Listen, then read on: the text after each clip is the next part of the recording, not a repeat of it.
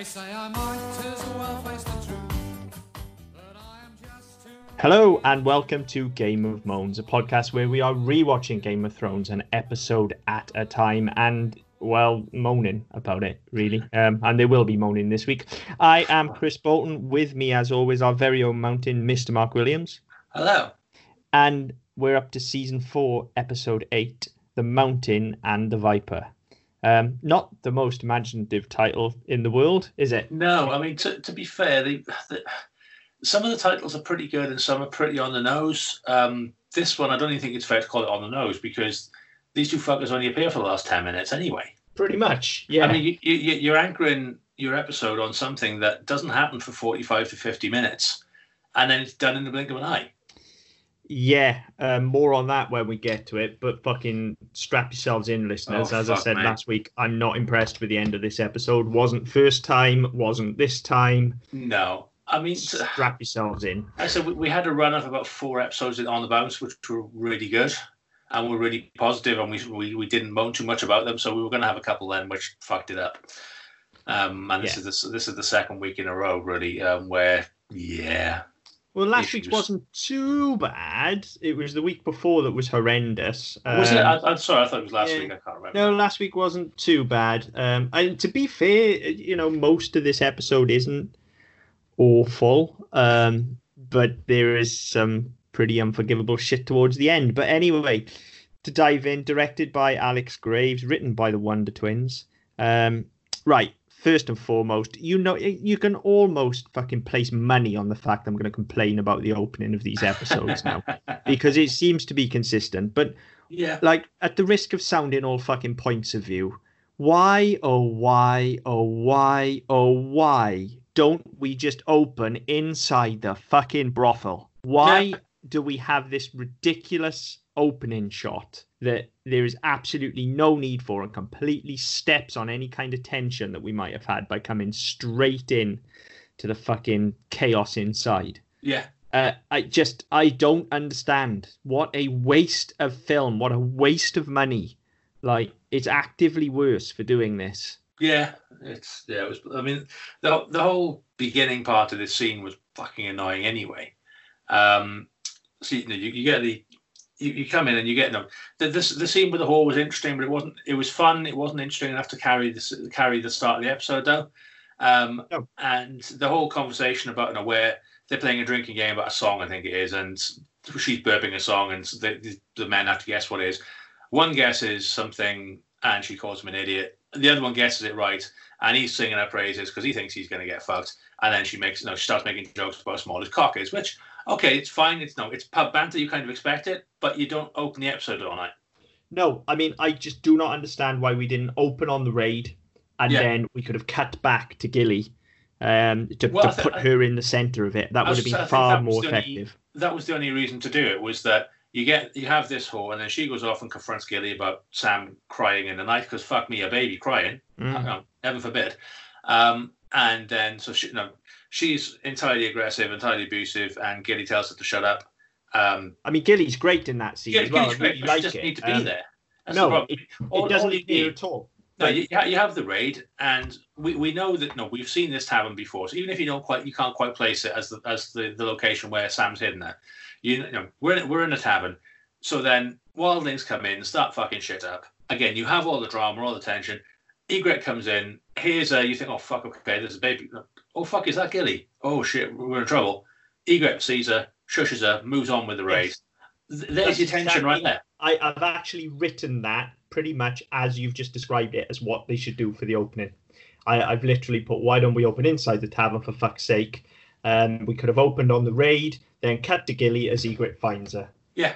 And don't get me wrong, that scene with Gilly, she's great in it, and it does a lot for a character, where she grows a backbone, and we get the line of, don't you ever touch him. She's great in there, and then even better when she turns around and says, shut your mouth, because she realizes what's going on. That's great, but it's totally unnecessary. Yeah. And I would trade it for a better opening.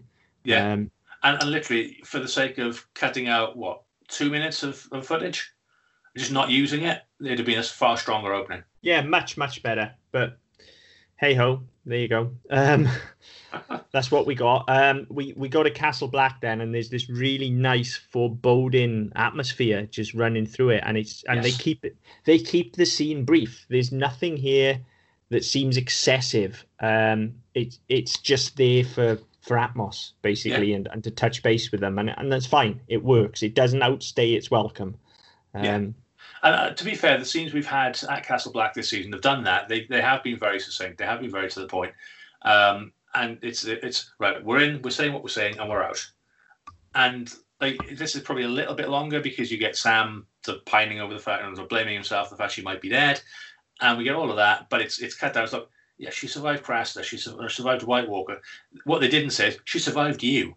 You know, she didn't get killed while you were looking after her, Sam. So she's probably fine. Yeah. You know, and it's a nice scene. And it gives him a bit of hope. It gives him a bit of pluck, and then and yeah, that's all we needed. But then it's back to right. Okay, well, if they're south of the wall, this was a fucking warning. This was a message for us. They're here and they're coming. Yeah, it's again, good. it sets up a nice bit of peril. And Yeah. I think, is it next week? Is always the ninth episode, isn't it, where you have the big set piece? Yes. And Yeah. I think that's the episode which is entirely at the wall, isn't it? Yes, And Castle I Black. believe so. Yeah. Yeah. So again, it's setting it up nicely. We know, but at this point, we're coming to the end of 4 seasons. We know that the next episode, the penultimate episode of the season, is always the big one. It's always where the action is, where the biggest drama is, where the biggest consequences usually are. And yeah, so we're building nicely to that. Yes, definitely. So yeah, that's all good. Then we get our weekly tit quota. Missandei gets them out. But I mean, to be fair, I would argue this is one of those rare occasions where it's justified. Yeah, I was going to say, I think it's one of those that, yes, okay, there are other tits in the scene which are unnecessary, but you put it in context. You have the not slave army, and the handmaids. They're basically bathing in a river. It's their downtime, and they need to be clean. So that's kind of how it works.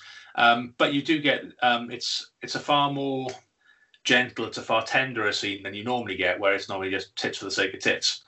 Yeah, I mean, and there's an attempt where she realizes what's going on, and then she thinks, oh, I probably better cover myself up.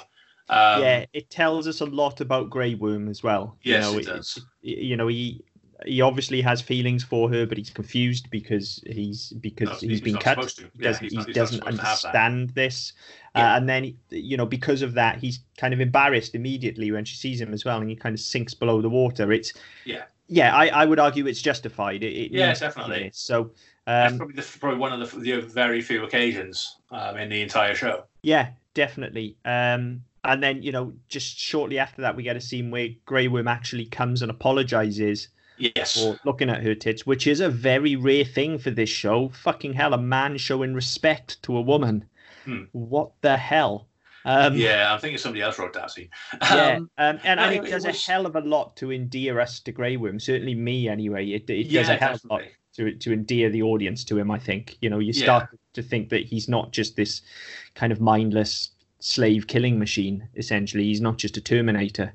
And I mean it's difficult because all we've had of him so far, there's one scene in an earlier episode of the season where the two of them are having a language lesson.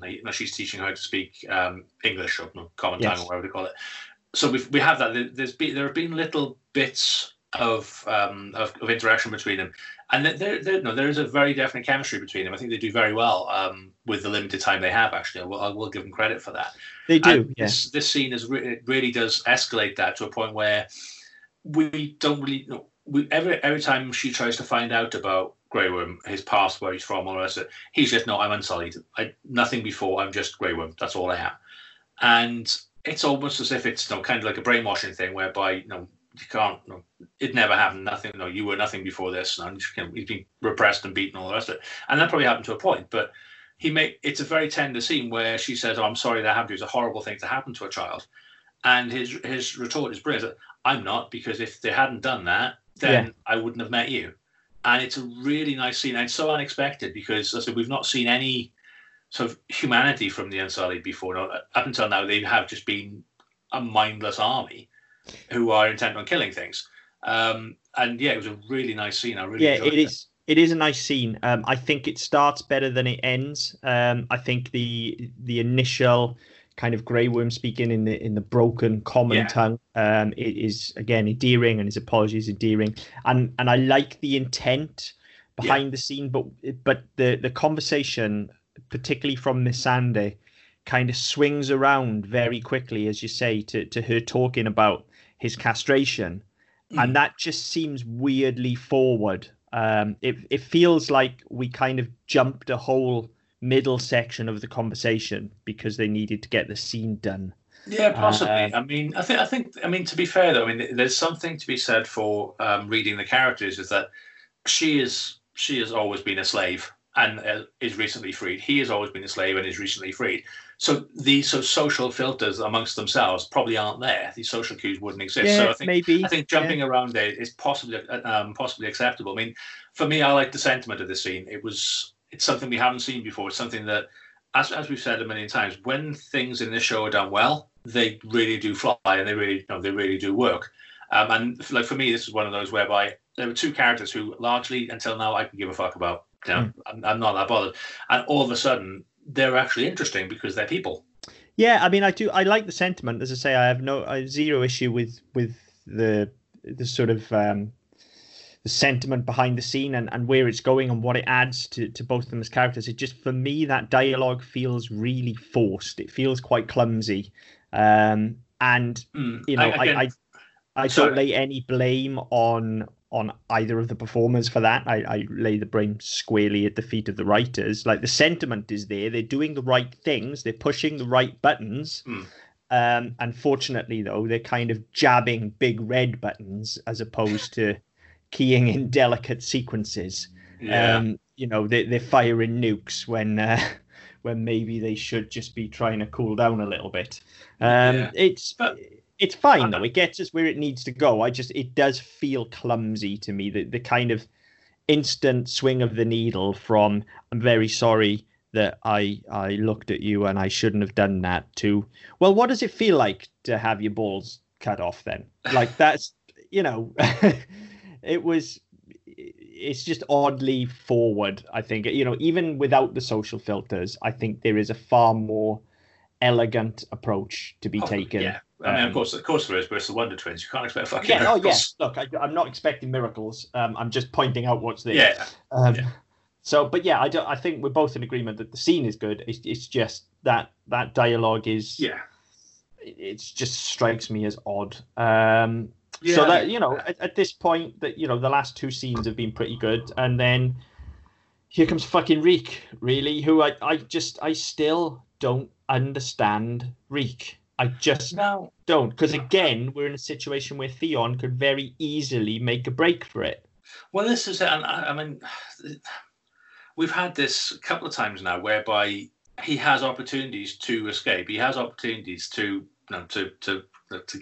bring himself back to who he is, and it's a bold move from Ramsay to say, look, you need to go back to pretending to be Theon, because you're not Theon, are you? You're my little bitch, but you're going to pretend to be Theon and do what I tell you to do. And surely the thing of that is that, again, we haven't seen him broken. We see that he is broken, but we have no idea why. I just don't understand it. I hate it. It is without shadow of a doubt, even with all the problems that we'll pull out in the coming seasons, it is without a doubt the thing I dislike most about the entire show is the Reek storyline. I don't understand it. I don't understand it, but I also don't understand where it goes. This is the thing. That's what I'm saying. I don't understand why it's there. I don't understand how it works, and that's because just the work hasn't been put in for us, as we said. And, you know, for essentially a broken man, if that's what we're going for, is that now he's broken and he is Reek. Like, for a broken man who's meek and mild with Ramsay, like, he doesn't have to put on a good Theon performance. Well, when he actually has to. It's like he flicks a switch and becomes Theon again. So if that's in him... Yeah. That's what I was going to say. If it's in there enough for him to extract it and use it, then surely it's in there enough to fucking remember who he is. Well, especially when the conversation swings around and he clearly remembers and describes his father bending the knee. Yeah. So he knows he's Theon. He can remember that. That's a memory that he has. So it makes zero fucking sense for him to go from that back to Reek. Yeah, none whatsoever. I don't get it. I don't get it. I don't. again, no, in terms of the scene itself, though, it's we get some nice pointless violence. No, we get some nice pointless violence. Theon gets spat on, which is always a bonus. We get some senseless violence where one of the Ironborn gets an axe through the head, and then ends up getting flayed. So swings and roundabouts. There's some entertainment value to it. The scene's fine. It's handled fine. It's directed well. For what it's worth, it's performed well. I just don't fucking understand what the hell is going on, and I never have. No. I just hate fucking Reek. Well, yeah. I mean, the next scene, by comparison, where let's say we start off with the Ironborn guy who was just talking to Theon, now flayed on a cross. We get some talking. We get Roose comes along, legitimizes Ramsay. All this stuff is really good character stuff. But that's a little bit later actually that Roose legitimizes him, isn't it? Yeah, but that is an excellent scene. It's actually, I mean, we can talk about it now. It's fine. I mean, I've actually written in my notes like that scene between them is so well played and so well written. Like it's actually quite touching. Yeah, and it's almost like you forget that they're the villains. Yeah, I was going to say, you forget the fact that you're supposed to hate these people. Because Roose betrayed Robb, and Ramsay is just fucking Ramsay. But you almost forget that, and you almost feel a sense of almost triumph for him that he's achieved. He's stepped out of that shadow. He doesn't have that bastard label hanging over his head anymore. He has arrived. And you think, hang on, he's a cunt. I'm not supposed to like him. He's a cunt. But that's you can't help yourself. Yeah, with the exception of Jon and Jaime, really, he's the only other character at this point that's gone on any kind of narrative journey. He's moved here. His character is moved. He's not the same Ramsay that he was at the start of the episode. Something happens, and he's certainly not the same Ramsay as he was when we first met him. Something has happened now. He's changed, and he's going to grow in confidence, and ultimately this will make him even more of a cunt. Yeah. But he's been on a journey, and he's changed.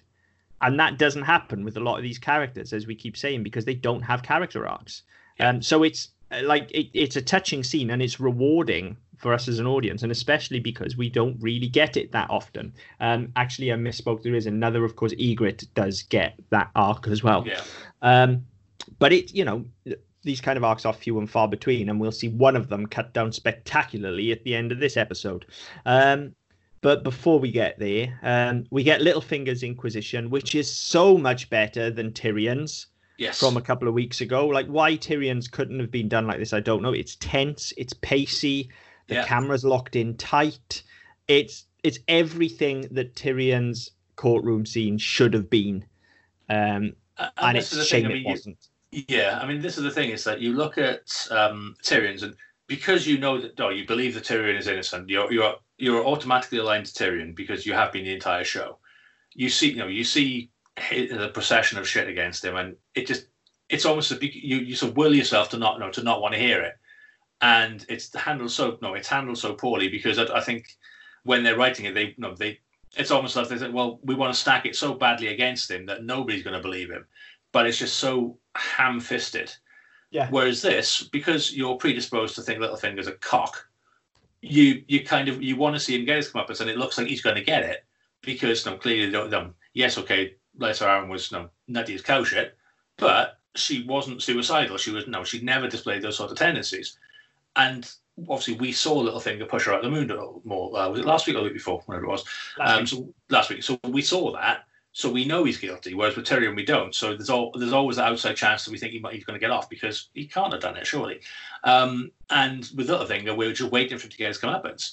And because of that, it's allowed them to write it in such a way and to direct it in such a way where it's all looking down on him. He's sat down looking up at the elders or wherever they are from the Vale, whereas Tyrion's always looking up anyway, and he's always been pressed down. He's always oppressed. You don't get that with him, but it's almost as if they've framed Littlefinger in such a way where he is just getting stepped on left and right. Yeah, and then in comes Sansa to save the day, which I thought was a lovely touch, to be honest. Absolutely, yeah. Sansa's fantastic in this scene. Incidentally, do cows eat nuts? I don't know. Yeah, just wondering. You set me down a path there.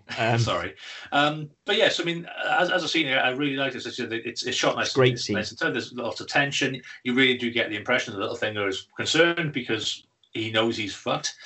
And then Sansa comes in, and you think, because all we've seen from Sansa always, Every We're time she's expecting in a pinch, mild little girl we're expecting her to Sansa. be meek and mild and just spill her guts about absolutely everything.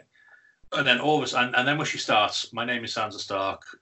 Excuse me, this and the other, and you think, oh right, okay, well, Littlefinger's fucked because now she's going to say that he chucked her out the window. Yeah, and she just starts playing this role perfectly. Wonderful. She's absolutely wonderful. phenomenal. I've written she in turns big... on the tears, and it's brilliant. Yeah. And then when she's being embraced by the woman whose name I can't remember if I ever knew it in the first place, and looking over her shoulder, she just clocks Littlefinger, and it's this look that says, "Oh, that look is superb." And anyway, all of a sudden it says, "Yeah, you did this.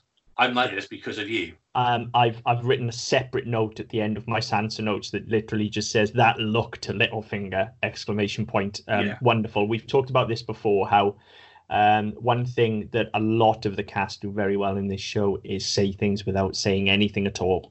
When they give it a chance. Don't tell. Yeah, and this is one of those moments. Yeah, that look to Littlefinger says, like, you could have no dialogue in this scene and understand what's going on there, but we do get dialogue. And yeah, I've started my notes, "Go Sansa," all in block capitals with triple underlines and an exclamation point. Like, it's so good to see her taking charge, and she is fantastic. She is putting everything that she's learned from the last 4 years of observing these scheming bastards, just sitting back and watching them.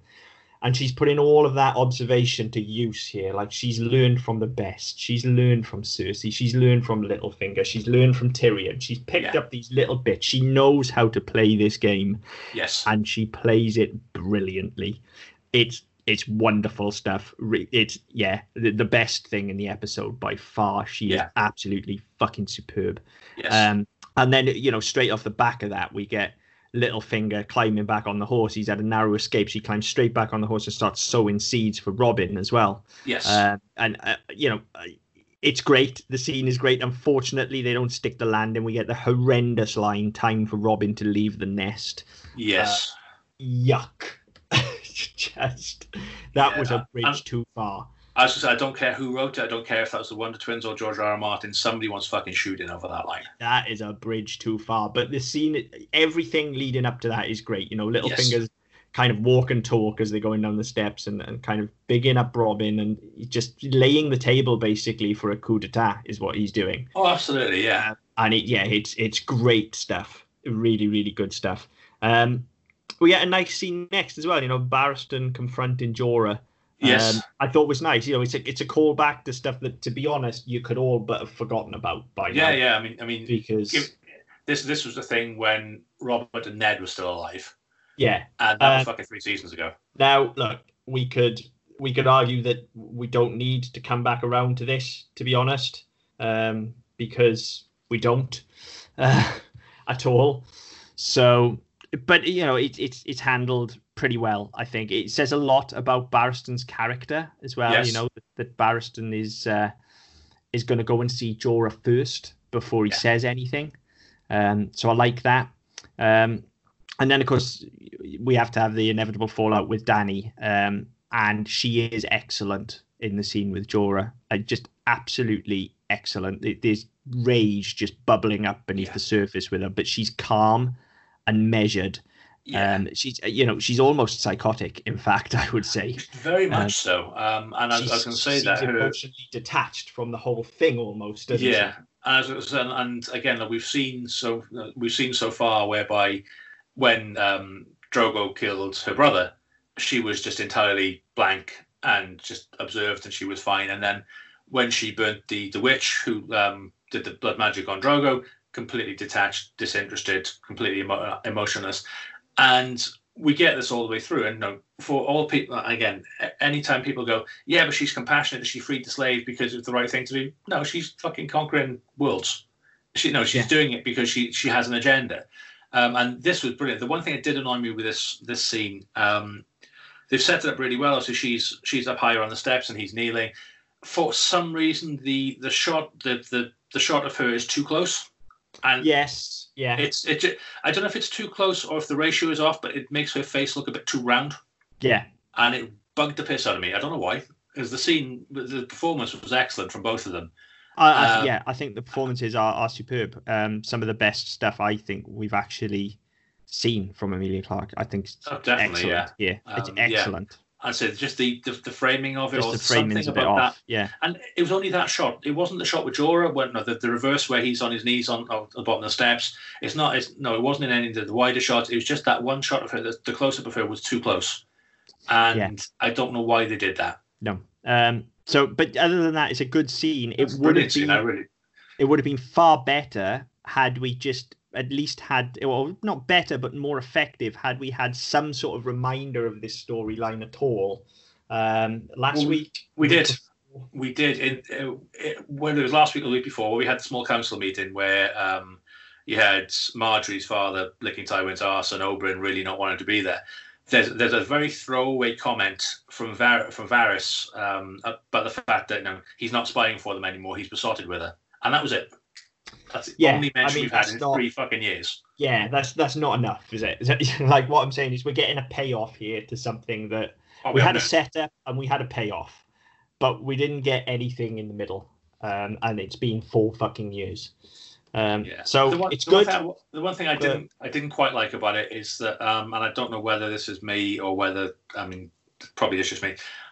It's almost as if Barristan came to see him, and it's like he accepted his fate. He didn't try and defend himself. He didn't seek her out immediately. He waited to be summoned. Yeah, and I thought that was a bit out of character. That's not him. He's more forthright than that. Yeah, I would agree. It doesn't detract from the scene itself. No. The scene itself is great, and even him walking in where there's a very urgent clip to his step. He's moving a bit quicker than he normally does. He seems a bit nervous. He seems a bit agitated. That's all really good stuff. I just don't think that he'd have waited to be summoned. I think he'd have been right. Okay, if I can't see her on my own, I'll come with you now and let me tell her. I know what I am. I was a people trafficker. I was a sellsword. I've betrayed her. I know what I am. Let me at least be upfront and honest about it with her. You're going to tell her anyway, so that at least give me the chance to do it first. Yeah. I think that would have been more in keeping, and I think that would probably be more in line with both of their characters, actually. I think that Barristan would have given him the opportunity to do the honourable thing and say, look, yes, I'm going to this has happened, and I can't change what's happened. This is it, and all I can do is fall on my sword or not. But give him that opportunity. Yeah, I think you're right, particularly since he's been to see him in the first place. It just seems that without doing that, it's an entirely redundant. Kind of is, yeah. The action of going to tell him first is made redundant, isn't it? But yeah, for what it's worth, I think it's good. The scene that's there is great. I have no problem with the scene itself, but it doesn't fit. And the storyline, look, it does work. We have the setup, we have the payoff. It does work. I'm not saying it doesn't. All of it works. I just wish that we'd had a bit more meat in the middle, really. Yeah, either that or they'd done it 2 years ago. Yeah, but when it meant something. Yeah, it does work, so that's fine. It's here that we get the scene between Ramsay and Roose, which we've already talked about. But yeah, it's a lovely scene. And then we're back to Littlefinger and Sansa, and the scene between them is fine, but there's something odd about it, and I've been racking my brain trying to work out what it is, and I think it's that there's a little bit too much space in the cuts, like they're too measured. So we wait for one character to stop speaking before we cut to the next character, and then we wait for them to start speaking, and it just seems stunted. Yeah, it does, and not only that, the physical space seems off as well. It does, doesn't it? It definitely. It seems to be a very small room, but I know Littlefinger's little.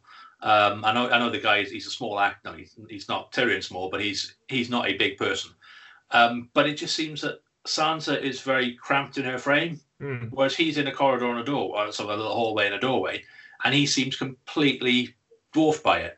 It just seems off. I don't know what it is. Yeah, there's something really fucking odd about the scene. Again, the exchange between the two of them, I really like. I thought Sophie Turner. It's like you were saying about the shot of Dany earlier. It's just that there is something odd about it, and as I say, whatever it is, I can't quite put my finger on it. But for me, I think it's that there's just too much breathing room in them cuts. But I mean, I'm splitting hairs there. To be fair, that's most people aren't going to give a shit about that. So no, that's right. I'm not going to dwell on it too much. It's just that there is something weird about it. But other than that, as you say, it's a good scene. Not as good as the next one when Arya and the Hound arrive. Oh, this is my favourite scene. Arya bursting out laughing at the news that Lysa's dead is just absolutely brilliant. Just Yeah, but wonderful. it's not just a little Wonderful. snicker. It's full on It's fucking full on guffaw. hilarity. She bursts out laughing because, of course, her aunt is dead. Like, Yeah. of course she is. Yeah, Because you were that's her taking me to my fucking brother. life. Yeah, you Yeah. were taking me to my brother and my mother, and they're both fucking dead. So you were going to sell me to my aunt, and now she's dead. So now what are you going to do, you twat? Yeah. And It's great. It's brilliant, and I love Maisie Williams. I think she does a great job throughout the entire show with a couple of missteps with the character arc, but not her fault at all. No. But yeah, I mean, for me, this is probably one of the first times I actually noticed her as a character on my first watch, and how well Maisie Williams delivered it. And I was just like, that's absolutely fucking spot on, because, as you said, of course, she's dead. Because what?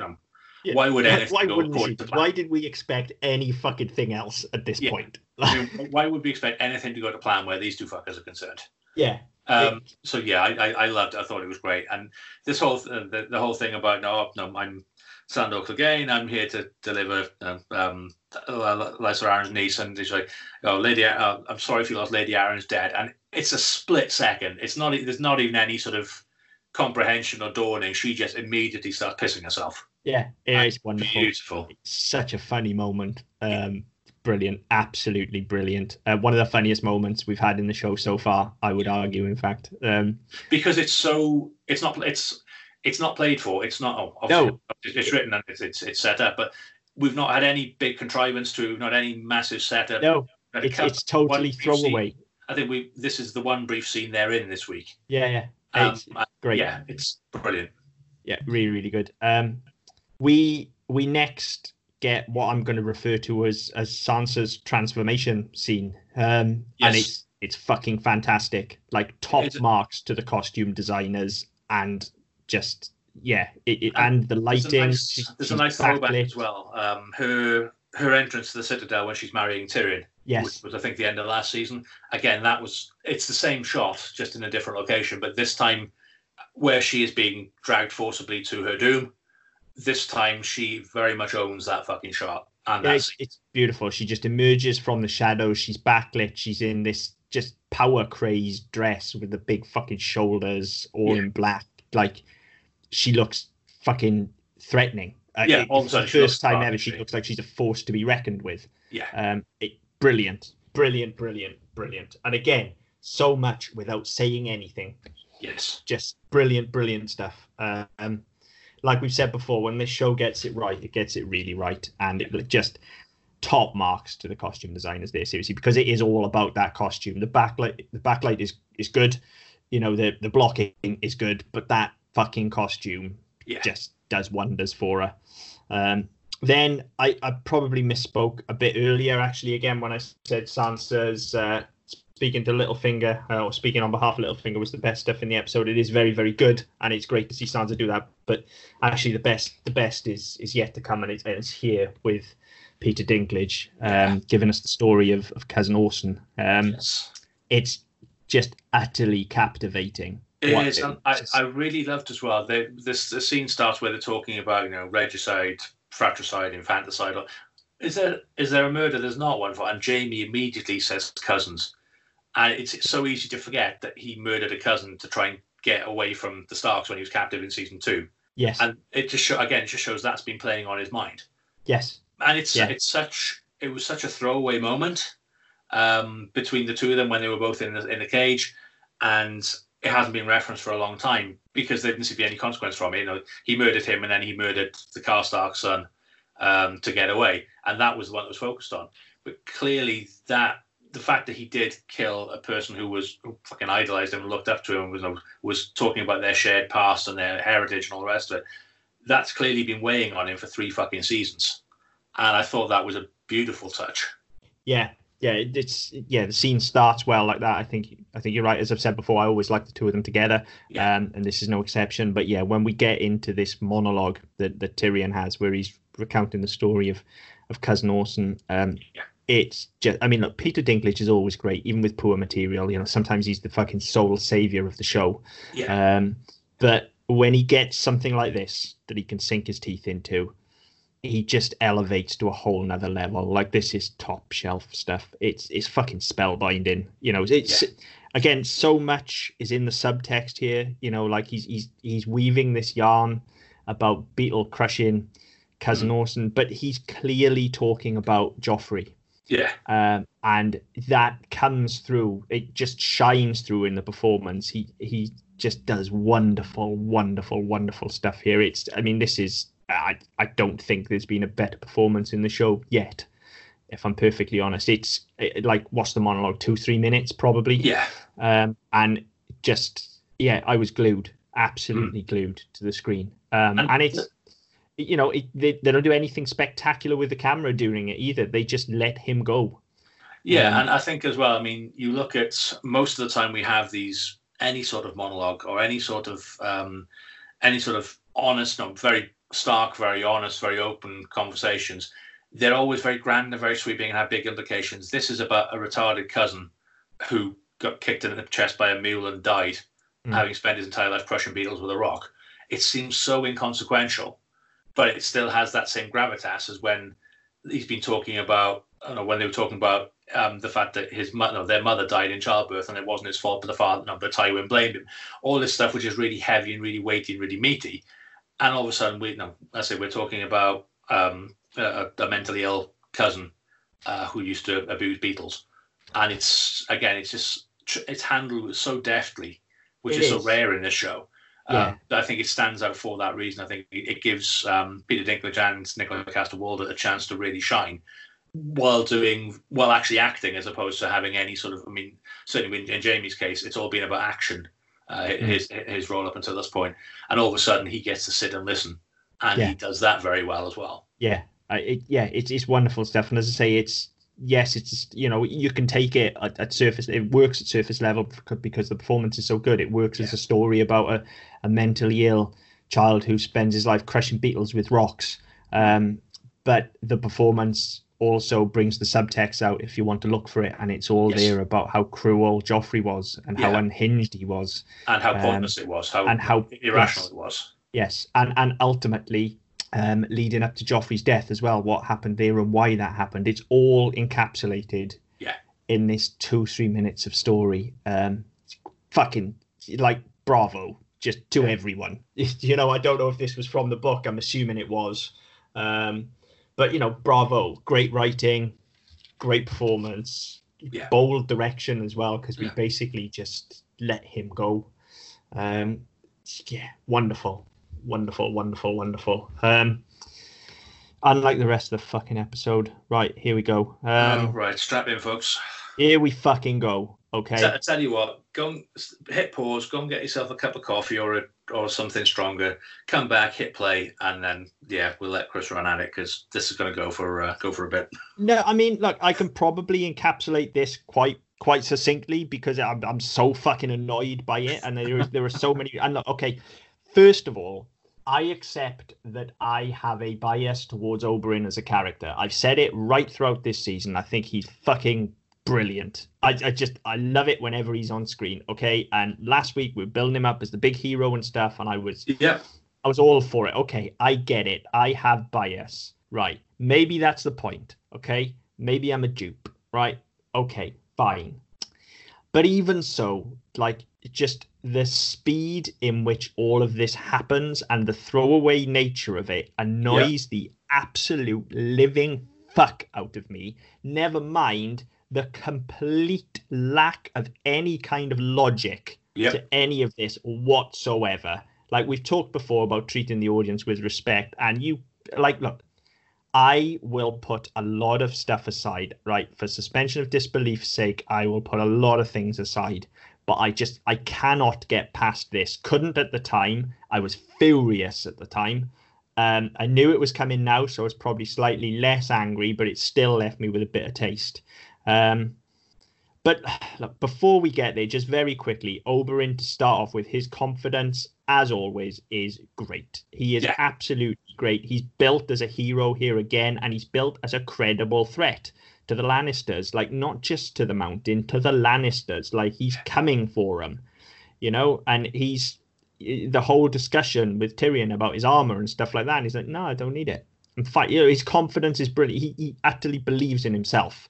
And therefore we believe in him as well. They do a lot to build him as a credible threat, and they have done throughout this season. We talked right back at the start of the season about how they weren't building credible foes for Jon. This is how you do it, okay? But we've built him as a credible hero. And then they put so much work into the misdirection as well. I'm a bit annoyed at myself. Like, I really should know better. You know, at one point Tyrion even says to him, "Can you at least put something on your head?" Yes, I was going to mention that. You know, it's all there. Okay, I get it. It's all there.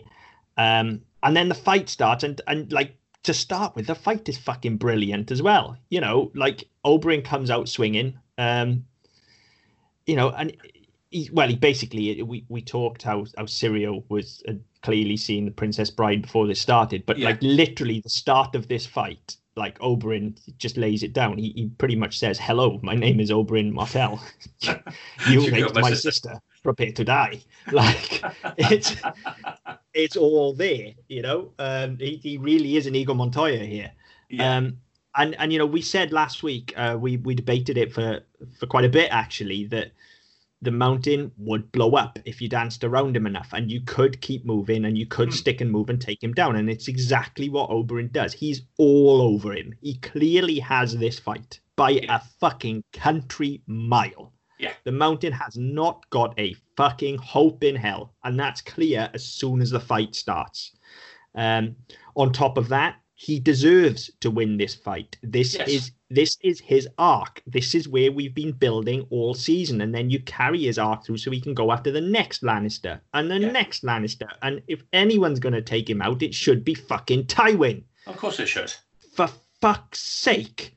Like, I just hate how they end it so soon. Like, they just cut his arc down completely. Well, yeah, that was my problem. I mean, on first watch, I say it was shocking more than anything else, and I was the same as you. I was really fucked off because I was thinking, right, okay, well, we've spent a year building up the fact that they raped and murdered his sister. He's after the Lannisters. We've lost Ned, we've lost Robb, we've lost Cat. There's no threat to the Lannisters anymore apart from themselves, because they're their own worst enemies at this point. So we've built it up, and there's a story here. There's very much a backstory, and it has follow through because Marcella's over in Dawn, where he's come from. There's another brother who didn't come to the wedding, who should have been at the wedding, and they sent Oberyn instead. There's all this stuff that's built up so much that we haven't explored yet. It's just been dangled in front of us, suggesting that this is all going to come into play. And then all of a sudden, you get the fight, and as I said, the fight is the fight when it's being fought is fine. But then again, I'm not even sure whether I'm annoyed with the way he goes about the fight. Once the mountain's down, he stabs him through the heart. Okay, we know he's a big dude. That should have fucking killed him. But you finish him off. Yeah, no, this is the bit that annoyed me.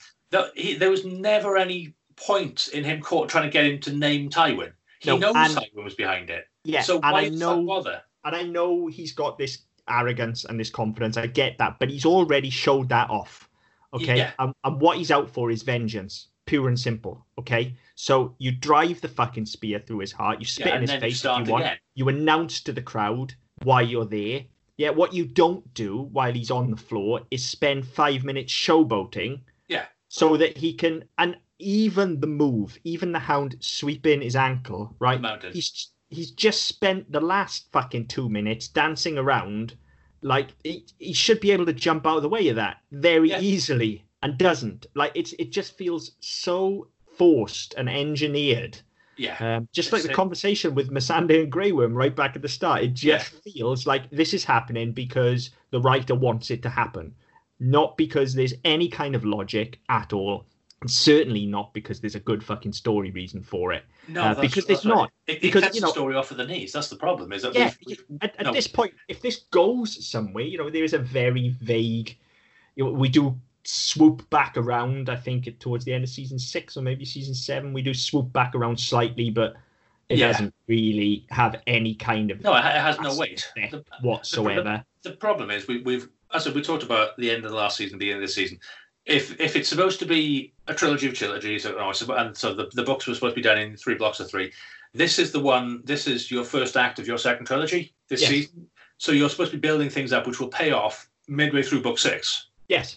And if you're doing that, you have to carry it through. And we're not at a point yet where they're ahead of the book. So there's no reason for to do that. So if this is the point you decide to do it, then there need to be ramifications of that. Totally, just like there should have been with Ned. And like, look, I have a clear like of Oberyn, right? Okay, so I'm biased. I get that, but if he has to go out, and there's a good story reason that he has to go out, fine, okay, fine. Rob had to go. To be fair, like he does have to go, but this is a similar thing. Goes too early and for the wrong reasons. Yeah, like there's just no good reason for this. Is just another quick death for shock value. That's all it is. It is, and it's probably the most shocking death we've had so far, to be honest. Oh, it absolutely is. The brutality of it. I threw things when this happened. I threw the remote because I was so fucking angry. Like I got up and started pacing and swearing as well. Like this really, really fucking wound me up, because I've spent, like I say, the last 8 weeks at this point following this character and rooting for him. Yeah. And like, if he's gonna go out, and I think this is too early for him to go out, but if this is definitely where it's gonna be, if it has to be that the mountain takes him out, or whatever, if that, fine, but don't throw it away. And that's exactly what they do. They throw it away and even like the death itself looks fucking dreadful. Like the whole squish in the eye thing. And I look, in most cases, I would mean this as a compliment. I don't hear, given that I'm about to reference a 30-odd-year-old film with a micro budget, but it looks like something out of fucking Evil Dead. Yeah. It looks fucking terrible. Okay, and fucking hell, I love Evil Dead. It's on my top films of all time list, but an effect like that has no place in a multi-million-dollar show. No, that's right. Do better. Yeah, and I mean, I said I got fucked off with the showboating. I got fucked off, and the fact that he got caught. Yes, okay, he's cocky. Yes, he's arrogant. But as you said, he's been dancing around the mountain-stricken body for a couple of minutes now. So there's no reason for him to get that close. But there's no reason for him to be doing that anyway. It's what this should have been is a statement that this is your fucking best. This is your hired gun. This is the person you sent to rape and murder my sister. This is the person who you put up to fight because you want somebody dead, and this is how you do it. I'm better than this. This is me calling Tywin out, but without saying the fucking words, without me showboating and saying, "Tell me who did it. Tell me who did it. Tell me." You know who did it, and all you need to do is make a statement to Tywin saying, "Look, come at me, bitch. If this is the best you got, come at me." And that's what it should have been. And that's what it should have been. You take out his big gun, and then you give him. You make him panic. You give him then another half season before you blow it up. You give him the just bring it. You just literally turn to him and just give it. Come on, Tywin. Or just look him dead in the eye and walk off. Exactly. Or if you really want a shock ending, have him. He's got a fucking spear essentially. Have him pull it back out of the mountain's chest and throw it at fucking Tywin. Yes, intentionally. Yeah. But it's a statement. Yes. You've built a real credible threat. There's real tension going into next season. And okay, maybe there's not room for this storyline. I'd argue there fucking well is, because there's a lot of chaff coming. There are a lot of gaps. There's a lot of white noise in the next season. 3 seasons. 4 seasons actually. Yeah. But yeah, the whole, and I know they had other plans for Tywin, but this just seems like a really pointless exercise in utterly pointless. Shock and awe. Shock value, and that's it. And this is in the source, because there are other plans for Tywin, and so I won't spoil that because that's coming in a couple of weeks' time. But I get that. But the Lannisters are bigger than Tywin. You've still got Jaime, you've still got Cersei, you've still got Tommen, you've still got the issue of Marcella being over in Dawn. You make the Dawn issue a credible threat to the whole fucking thing. The whole House of Cards comes down with them. But instead, you piss it away too early. Yeah. You stove his skull in. And again, it's so fucking... The effect is terrible. But again, where... the mountain grabs him by the throat, punches him in the mouth, and we see teeth flying, because, why not? And then it's, yes, I raped your sister. Yes, I killed her. I crushed her skull like this. He's just admitted in front of hundreds of fucking people that he raped and murdered somebody. There should be repercussion for that. There should be repercussions for that. And okay, when we see him next, there will be some repercussions, but not to his confession, but to the ramifications of the fight. And that'll have weight for the next couple of seasons. But it didn't annoy me too much. It didn't annoy me as much on the first watch, because as I having binged it and gone through 4 seasons at this point, I was ready for a break, and this was just like, oh fuck, there's no point in doing that. I've been invested in this character. I've rooted for this character because this is where they've started to go, and then they've pissed her away because we've not seen the brother. We've met Indira Varma's character, whose name I can't remember, the bastard. So we've met her. We've not met the brother. We've not seen anything of Dawn. So it doesn't mean anything. This is just Johnny Foreigner comes over and gets squashed by the local hard man.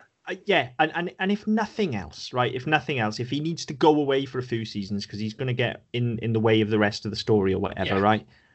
How fucking brilliant would it be? How delicious a villain could you make him if you wanted a heel turn, right? Once the audience started, I mean, I know Cersei's always the bad guy, but you know she is a character that the audience connects with. Yeah. Where you might hate yourself for it, but you do. So how delicious is it if he gets to get away with this, go back to Dawn, and all of a sudden has control of Marcella? Yeah.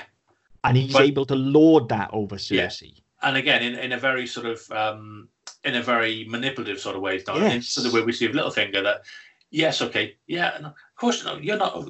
Why would you think you're my prisoner? You're here as a guest of our family. You're going to marry my son or my nephew, whatever it is. You know, you're going to be the princess and the queen, and build her up like they tried to do with Sansa. So much to do with his character, and that is my key problem. Like, look, if they want to kill him, it's their show. They can do what they fucking want. Every character's expendable. I get it. Every character barred fucking one. And we'll get onto that when we get onto it as well. They realised that ultimately, but this just doesn't work. Is the problem? Like, I get it. You're trying to subvert expectation. Okay, you've built a hero up this season. He's a new player. He's a credible threat. You know, I get it. I really get it. But they've built him and built him and built him, and then even with the fight, there is no back and forth. Like, at no point does it look like he's even breaking a fucking sweat. No, I think there's one shot where the Mountain whacks his spear with a sword and the top of it splinters, so somebody gives him another one. Okay, well, he's got another one. No big fucking deal. I think the problem for me is, and I've been thinking of this as we've been talking about, they've built him up over this season, and they've built him up to be this. We know there's something coming because even last week when he's talking to Tyrion about someone who shares my love of dead Lannisters or my desire for dead Lannisters.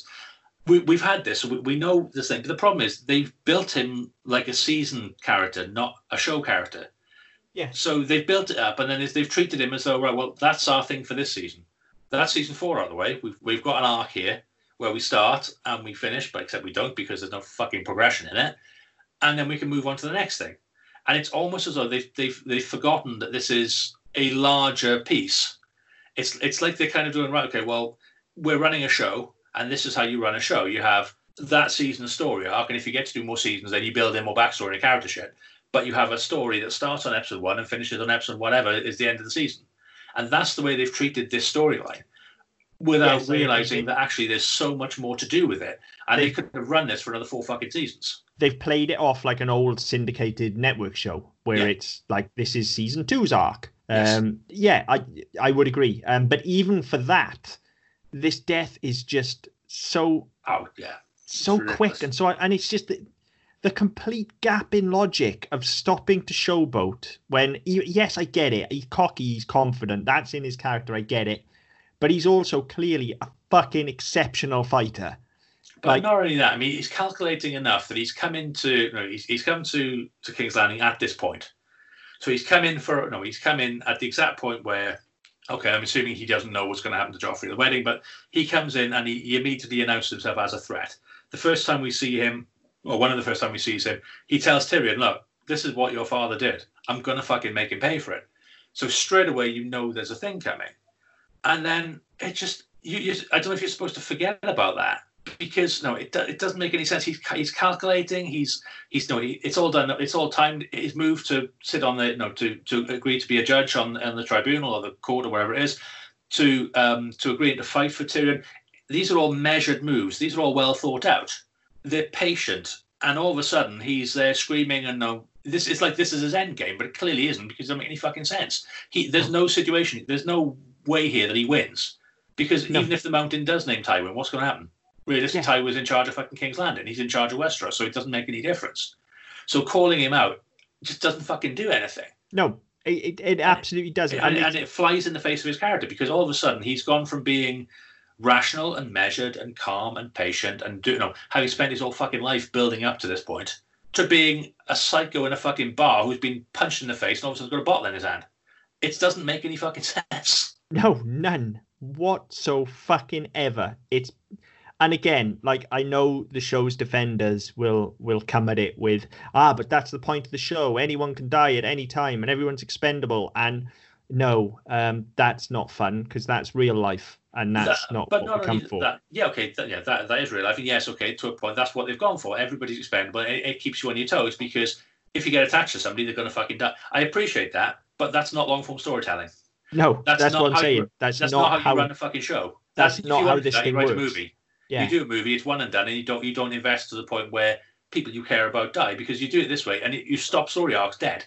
They did it with Ned Stark, they did it with Rob, and they throw them away because there are no fucking consequences of it. And I was annoyed with Ned. I was annoyed with Rob. I'm super annoyed at this though, because I feel like the Red Wedding in and of itself, and we talked about it at the time, whilst I disagree with Rob being dispatched so quickly and with Cap being dispatched so quickly, I think the scene was well executed. So at least it felt the logic was there, if you like. Then the scene worked. Likewise with Ned, we understood why he was on the block. We understood why he wouldn't fight. It was too late. That scene worked. This scene doesn't even work, is the problem. Let alone the fucking story arc. It defies all logic.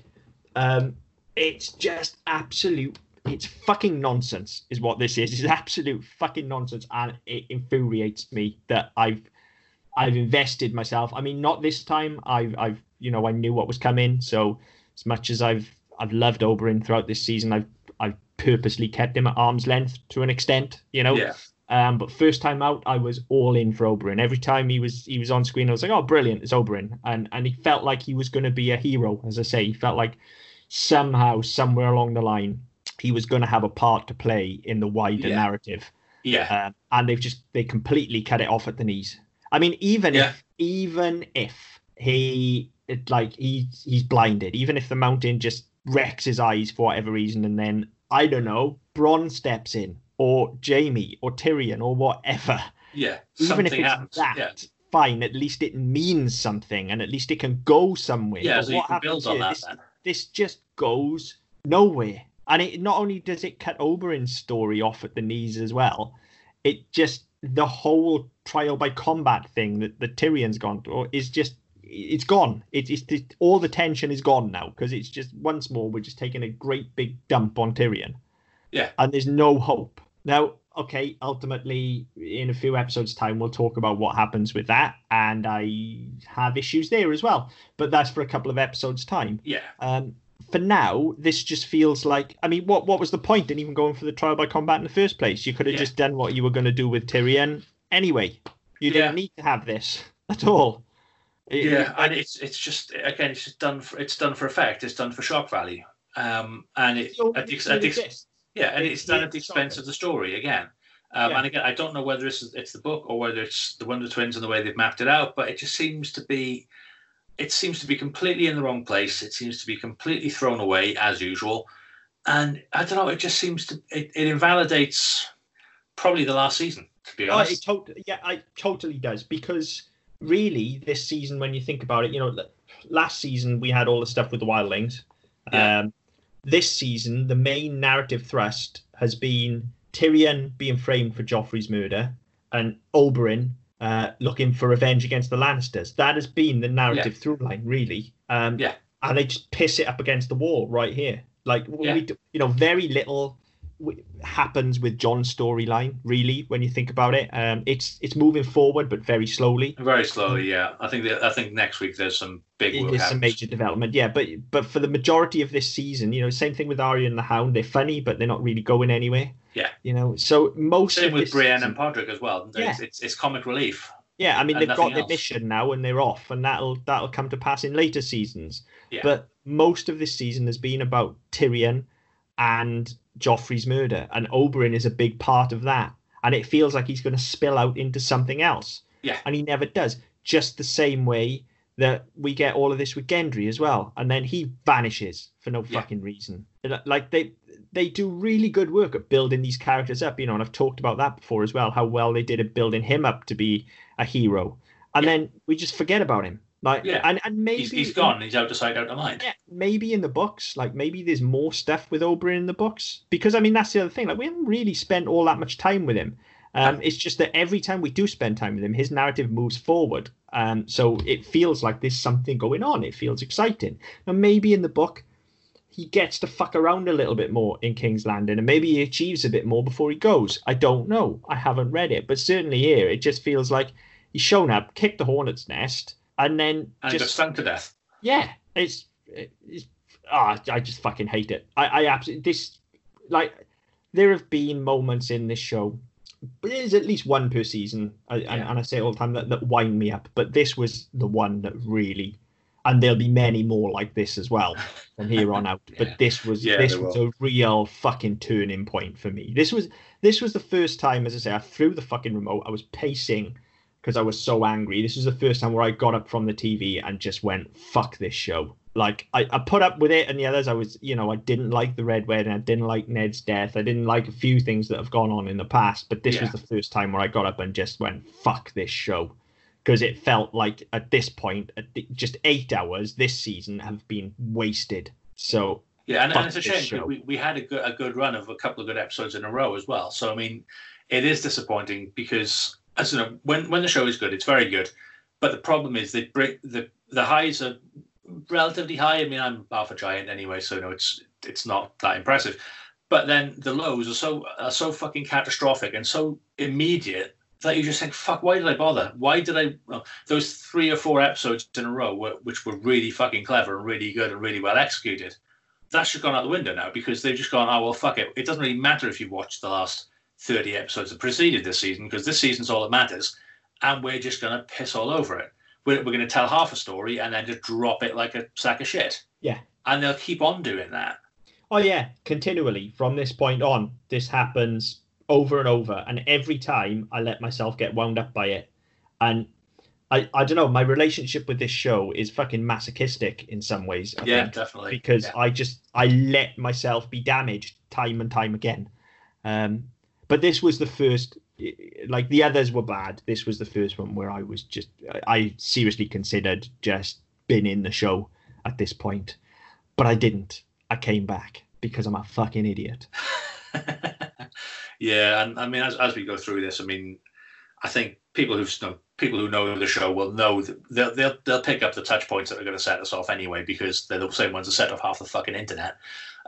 But yeah, well, I don't know. We've got one very specific one that everyone else seemed to have loved. Yeah, that's true actually, and I that came up on my Facebook memories thing a couple of weeks ago because it was on this day, however many years ago it was, and it's a conversation we had between via comments on somebody else's post with a couple of friends of ours. And yeah, they were absolutely wanking over it. It was fucking brilliant because the book's the whole world was. The whole world loved it. And it's important because the book does this, and I said, yeah, that's fine, but it's not a fucking book. It's an adaptation. If you make it, if you go with a book, that's fine because there may be reasons for it. There may not, but we don't know yet. But if you're adapting it, it's got to be adapted in a way that makes fucking sense. Yes. And these points, as we get them, Ned's death, the Red Wedding, this, and then going forward, as we'll come to them, they don't make any fucking narrative sense. So your overall structure, to your overall 8-season arc, or however long it's going to be, these things don't carry any weight. So what's the fucking point in having them? Yeah, exactly. And there's an argument to be made for things like the Red Wedding, absolutely. And I would wholeheartedly support it if it had repercussions and followed through the show. This is, and same with Oberyn's death here. This isn't me being a fucking butthurt fanboy and saying, "Oh, but I really liked Oberyn. We're just killing." And that's why I was so, I wanted to get out in front of that and say, like, look, yes, I know I'm biased. This isn't that at all. This is like, if you want to kill him, fine. If you want to kill Rob, fine. Ned, fine. And they can all be gut punches and they can all be really effective. Yeah. But they aren't because you don't do the fucking work and you don't follow it through. You don't set it up and you don't follow it through. And it's fucking infuriating. Yeah, and it's the second season we've said the same thing. I mean, we said it briefly with Ned in season 1, but certainly all the way through season 3, we're saying, right, this is the story. This is Rob's fucking year. This has to be his story because we knew, and obviously we were rewatching, so we knew where it was going. But knowing it's building to the Red Wedding, you're looking and saying, well, hang on, why do I give a fuck about the Red Wedding? Because I spent all of 2 minutes with the fucker. Yeah. In 8 episodes prior to it. So why all of a sudden am I supposed to care? And it's the same here. We've spent snippets of time with characters that are supposed to be important and seem to be driving the narrative. And then when you get this great big thing where they're trying to pull the rug from under you, it doesn't work because they haven't done the legwork. They haven't done enough to make you care in the first place. The ones you really care about, certainly at this point with the storylines that are going on, you care that Tyrion is being shat on. You care that Sansa's escaping from this, but has found herself in another fucking hole and she's trying to dig her way out. And you care that Jon is still being shafted from a great height by the Watch. These are the ones you care about. Yeah. And then they're not getting the time they deserve. Their stories aren't getting what they deserve. Instead, we spend far too much time pissing about. Totally. Much like Oberyn when he's got the mountain on the floor. Well, just don't finish him off. Just piss about. Yeah. It's fucking... That'll never not annoy me. It makes no fucking sense. Like, no. None whatsoever. I'm done. I'm done with this fucking episode. I'm done. I can feel myself. I can feel my fucking blood boiling. And like by the time we finish recording here, it's like less than an hour until I go to bed. So I'm getting myself so fucking wound up that I won't sleep. Like I'm done. I'm done with this shit. Seriously. Yeah. This episode fucking blows. I hate it. Fuck this episode all the fucking way to Bravos. Fuck it. Fuck it right in its stupid eye sockets. Which are now empty, by the way. Yeah, I hate it. Yeah. Just for reference as well, you said you could keep that your comments on that section concise. That was 23 minutes. I think that was pretty good for me. I'm stopping before I get too wound up. And makes sense. Like I mean it. Fuck this episode, right? I hate it. But to be fair, there is good here as well. There was good stuff in this episode. There was some very good stuff in this episode. They just fucking annoyed me so much in the last fucking 5-10 minutes that I forget it all. Just fuck them all. Yeah. But yeah, so I mean, yeah, I think we've made our thoughts pretty clear on that one, and I think that's something that we keep on coming up against time and time again in the show is just that the lack of follow through on all of these things, on these big events that they have. I think this is one of the more ranty episodes, so by all means, listeners, come at us if you have. You were warned. I mean, I'm just saying. We've been warning you about this for weeks. Restrained, we've been setting this one up for weeks, unlike the showrunners. No. But yeah, if you have thoughts on the episode, especially if you disagree with us, please get in touch. Let us know. We'd love to know your thoughts. Again, we'd love to have conversations. We'd love to have a dialogue with people. If you think that we've got it wrong, tell us why. Don't just get in touch and tell us we're idiots, because we know we're idiots anyway, but we have reasons. But yeah, let us know what you think. Let us know why that is. You can reach us on Twitter at ddpodcastnet, on Facebook with the Double Down Podcast Network. You can go to our website, ddpodcast.net, and leave a message through there. I'll also pick up some of our other shows. Wherever you get your podcast from, be it iTunes, Spotify, Stitcher, Google, wherever, give us a like, give us a review, subscribe, get in touch, and again, we'll try it where people reach out. We'll try and get in touch somehow and have that conversation with you. But yeah, I'm kind of spitting chips at this point. So until next time. Game over.